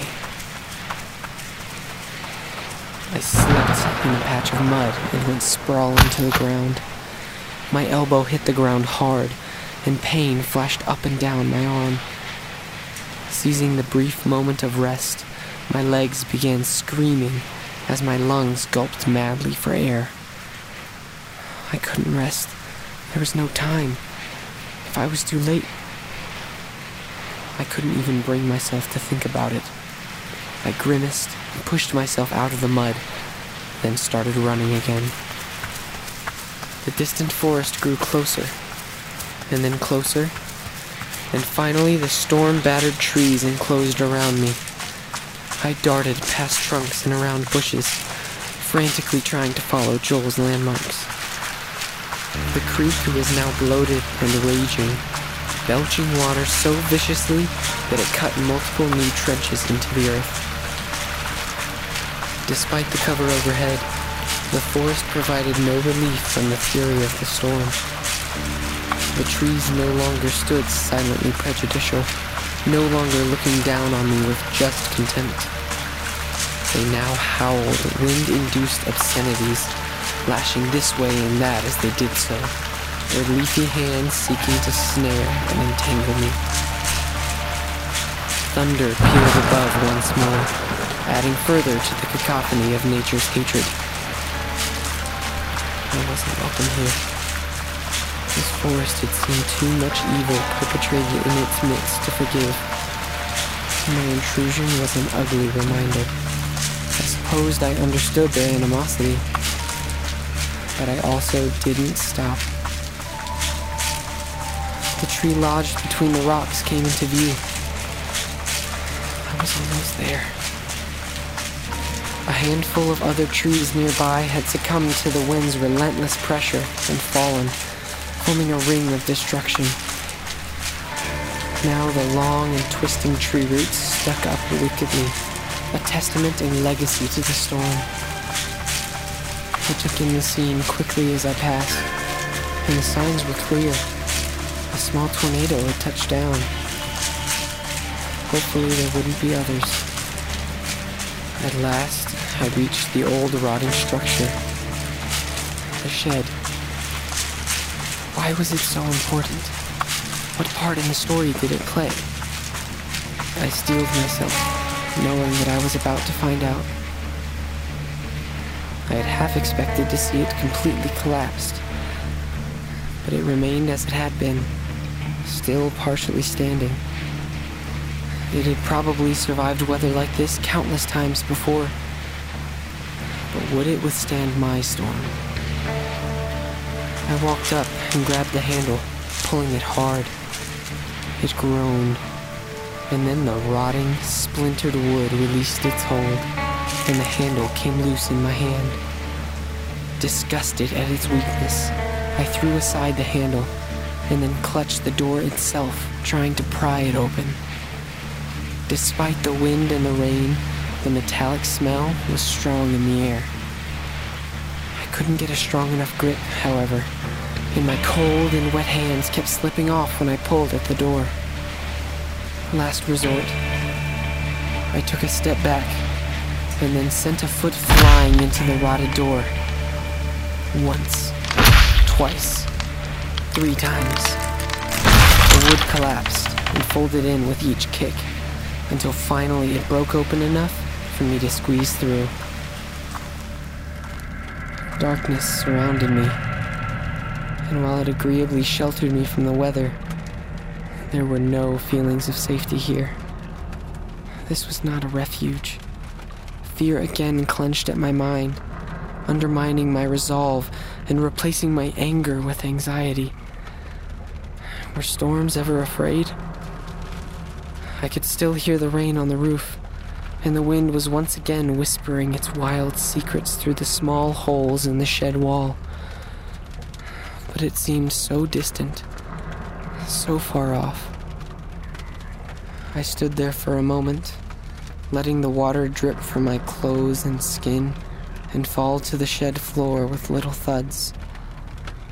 The broken door brought in a little light, providing a narrow cone of semi-clear vision in front of me, and I looked around. Blood. Blood was everywhere. Vials, pots, pans, jars, any container you could think of lined the shelves and dotted the floor throughout the interior of the shed, all filled to the brim with dark, red liquid. 3 large jars caught my attention. These had clear liquid, But that wasn't all. Dead, unseeing eyes stared out at me from the center one, and the others contained what looked like ears and lips that had gone missing from the cows. Each jar was completely full. It was too much. My stomach lurched and I almost gagged. How many cows had Joel slaughtered? What kind of sick, twisted soul was he? A flash of anger returned, accompanied by still more fear. He still had my sister. With a deep breath, I began moving through the shed, delicately avoiding the puddles of blood, with care I hadn't shown with the water and mud outside. I made my way deeper into the shed, and the natural light slowly diminished, replaced by the ever-pervasive darkness. My foot struck a cooking pan, and warm liquid sloshed up my leg. I almost gagged again, but kept going.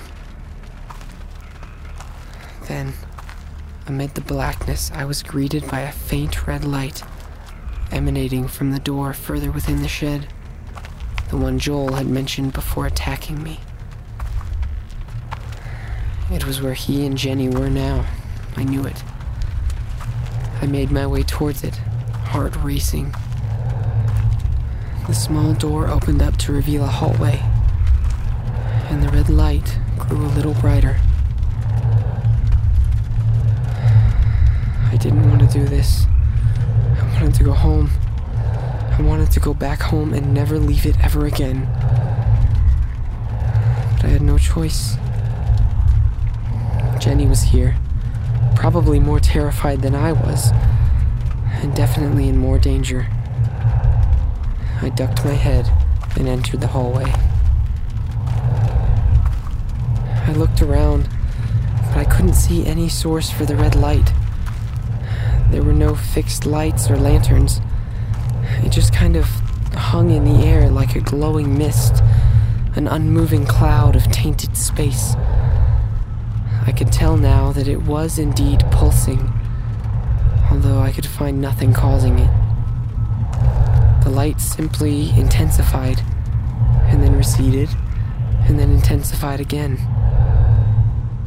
It was rhythmic, but it seemed faster than last time, more excited. The hallway angled down, descending slightly, but the wooden, rotting walls of the shed continued down with it.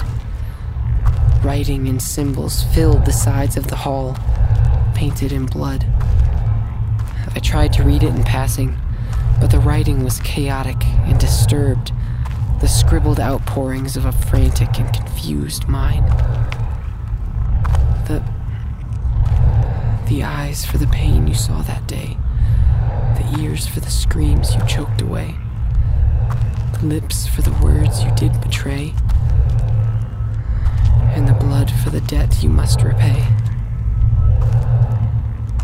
Finally, I understood. That's why this place was so important. It was here. Uncle David had killed Daniel here, in this shed.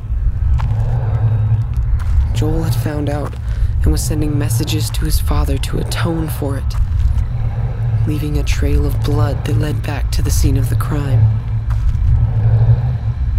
I reached the end of the hall and entered another room, a small chamber of sorts. No, this wasn't possible. The shed definitely wasn't this big. Something weird was happening. The red mist permeated the air, so thick I couldn't even see the ceiling above. It seemed almost alive somehow, pulsing so brightly in places that I had to squint. It gave the whole room an atmosphere of evil. Was this hell? On the far wall was a small, raised platform made of pallets and wooden boxes. Joel stood there, holding something and looking up into the mist. Jenny was there too, tied to a large post in the corner, her head bowed limply in front of her. No. Joel looked down from the pulsing fog and locked eyes with me. What are you doing here, Jamie? Come to mess everything up? I saw Jenny's head shoot up when she heard Joel speak my name, and I breathed a heavy sigh of relief. She was still alive. I focused my attention back at my cousin, my voice quivering from rage and fear. You're the one that's messed up, Joel! Why are you doing this? I have to. You already know that. You both do. He gestured to Jenny with the object in his hand. It was a knife. The shed demands payment. This is the only way I can save my family. A realization hit me so hard I felt like Joel had stabbed me. He wasn't leaving messages for his father to atone. He was trying to atone for it himself. Joel, I said, taking a cautious, trembling step forward. Joel, hang on. Let's talk about this. We can figure something out, right? No! He screamed. This is the only way. I don't want to lose my dad. I'm sick of him having to fear this. It's time for it to end. It's time to pay the debt. He took a step closer to Jenny. At first, I thought the cows would be sufficient. I thought if I brought enough blood, it would eventually add up, but it wasn't enough. The shed required more. I was taken aback by that. Joel thought the shed was talking to him? Had he gone completely insane? I looked up at the glowing red mist. Was it possible? Could it be that Daniel's death had awoken something within nature that was unable to forget the crime that happened here? Is that why the forest outside felt so hostile? How much more? I asked, already knowing what he would answer, but hoping I could stall for time until I could figure something out. A life for a life, came his chilling reply. I was struck with a thought. I could kill him. Right here, right now. If I could get to him and get the knife, I could end this forever. And if the shed wanted payment, then I could provide it. The red mist pulsed in unison with my thoughts, encouraging me. I took another step further. No. This was my cousin. Thoughts of murder shouldn't be so easy. But look what he was planning to do to my sister. Someone's already done that. Jenny said, softly. Someone's already given their life. We both turned and looked at her. I didn't know if she was following my lead and trying to draw his attention away from me, or if she actually believed it. Either way, Joel turned towards her. What are you talking about? Jenny spoke again, this time with more power in her voice. God knew that our sins against him would require a payment that we couldn't pay ourselves. So he became a man, so he could give himself up as a willing sacrifice for every sin that's ever been committed. He shed his blood so that we might not have to, so that we could be free from things like this. I don't believe that. Joel replied. If that's true, then why does the shed still demand blood? Because you haven't accepted that payment yet. She said. You have to choose to take it. This thing still has power because you give it power. And now it's lying to you. It doesn't want you to believe the price has already been paid. It doesn't want to lose its hold. I was transfixed by her story and the clarity and passion with which she told it. The room was silent, and the glowing mist had darkened visibly, making everything harder to see. No, Joel said finally, shaking his head as if to dispel a mental fog. No, the shed told me I had to help repay the debt. And if I don't do this, then we're all doomed forever. My mind latched onto something Jenny had said. A willing sacrifice. Now I felt I had a weapon I could fight with. But you think this will solve it? Yes, Joel said, exasperated. I do. It's the only way. Then why didn't you kill me when you had the chance? You were going to, weren't you? But then you didn't. I don't know. He looked down. I think it was because some part of you realized that it would be murder. That you couldn't atone for something by doing it again. Don't you see? There's a difference between sacrifice and murder. You kill another person against their will, and whatever this is only gets worse. It doesn't matter if you kill her or me or... I stopped, realizing the trap I had almost fallen in. Or if I kill you, the shed will keep demanding atonement, and the cycle will never stop. The red light diminished even more. Joel stopped and thought for a moment. Joel, I said, going for broke. The sacrifice has to be willing. Where do I find a willing sacrifice? He asked, his voice almost pleading. Then his eyes grew big, and he took a deep breath.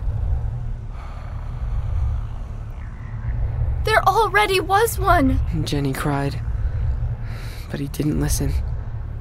Instead, he turned the knife slowly, and then plunged it into his chest.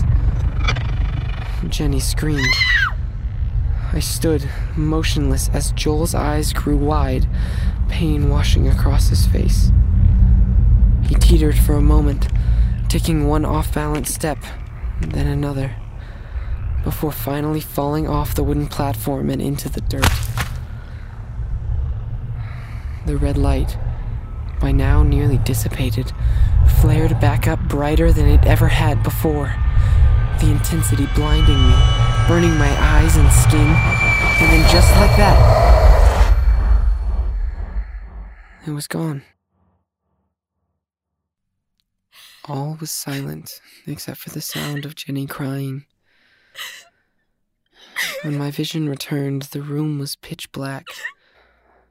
Using my memory, I stumbled up to the platform and started pulling at the ropes that bound her. Finally, I managed to remove them all, and she collapsed to the floor, weeping.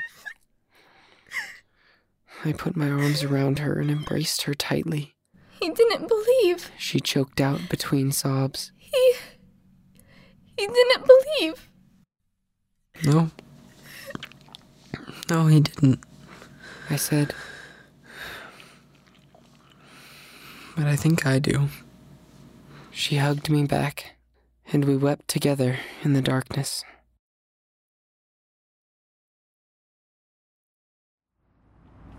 The large jet engines rumbled gently as the airplane sailed through the clouds, carrying us away from the farmhouse and back towards home. It was a comfortable sensation, and after the host of uncomfortable situations I had been in lately, this was a nice change of pace. Joel's death had completely shattered my aunt and uncle, and in the aftermath that followed the tragedy, many old secrets slowly began coming to light. One revelation led to another, and soon the whole truth came bubbling out. It was obvious Dave and Chelsea would have a lot to work through, and the ranch was no place for us to be while they did. We didn't feel particularly welcome there anymore either, as everyone was stressed from the burdens of sudden grief and lifelong dishonesty. Thankfully, upon hearing the news of Joel's passing, our parents cut their vacation short and allowed us to do likewise. As we said our goodbyes, I realized that this was likely the last time we'd ever see them. Unless David changed rapidly, we would probably be just another memory that he'd want to bury if he could. It's not that it really saddened me. After all, I would have always hated visiting the farm, especially now, with the memories of this horrific trip. But still, something about saying goodbye and knowing you never see them again held a sort of solemn finality to it. Like they were passing away as well. Not through death, but the living decay of distance and indifference, and everyone seemed perfectly fine with that. I knew I was getting too introspective, but up here, soaring among the clouds, it was hard to keep your thoughts from floating as well. I yawned. No, I was just tired. And I wasn't the only one. Jenny had fallen asleep in the seat beside me, her head resting on my shoulder. If I moved or reclined, I would probably wake her, and she needed the rest more than I did. So, I stayed awake, rolling over the events again in my mind, and continuing my introspective musings. There were still many unanswered questions.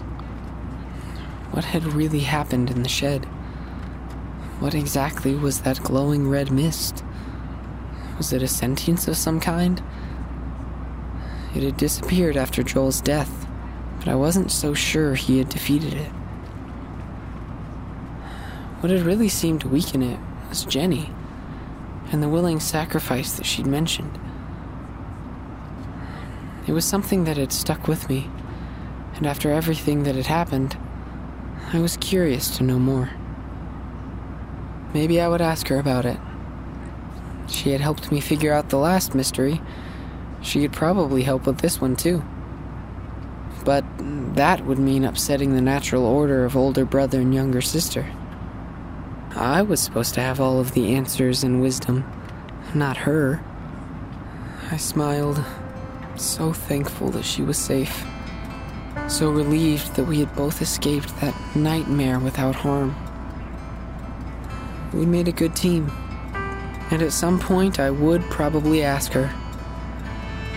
I remembered packing that Bible, Uncle Daniel's Bible, in my suitcase before leaving. Maybe digging a little myself first wouldn't hurt. I yawned again. Great. Another mystery. Hopefully this one would be easier to figure out, and not nearly as dangerous. The Bloodshed was written, directed, and produced by Richard C. Mills, featuring the vocal talents of Jeremy Webb, Marion Carlson, Enoch Heath, William E. Heath, Georgiana Mills, Christian Carlson, and Bree Ray. Musical score was created and produced by John Cooper, Justin Crosby, Yevgeny Yemelyanov, Yulio Kladniev, Bjorn Lynn, John Herberman, Tempero, Marcus Schmidt, and Jason Roy Cullimore. We hope you've enjoyed this production. Thank you for listening.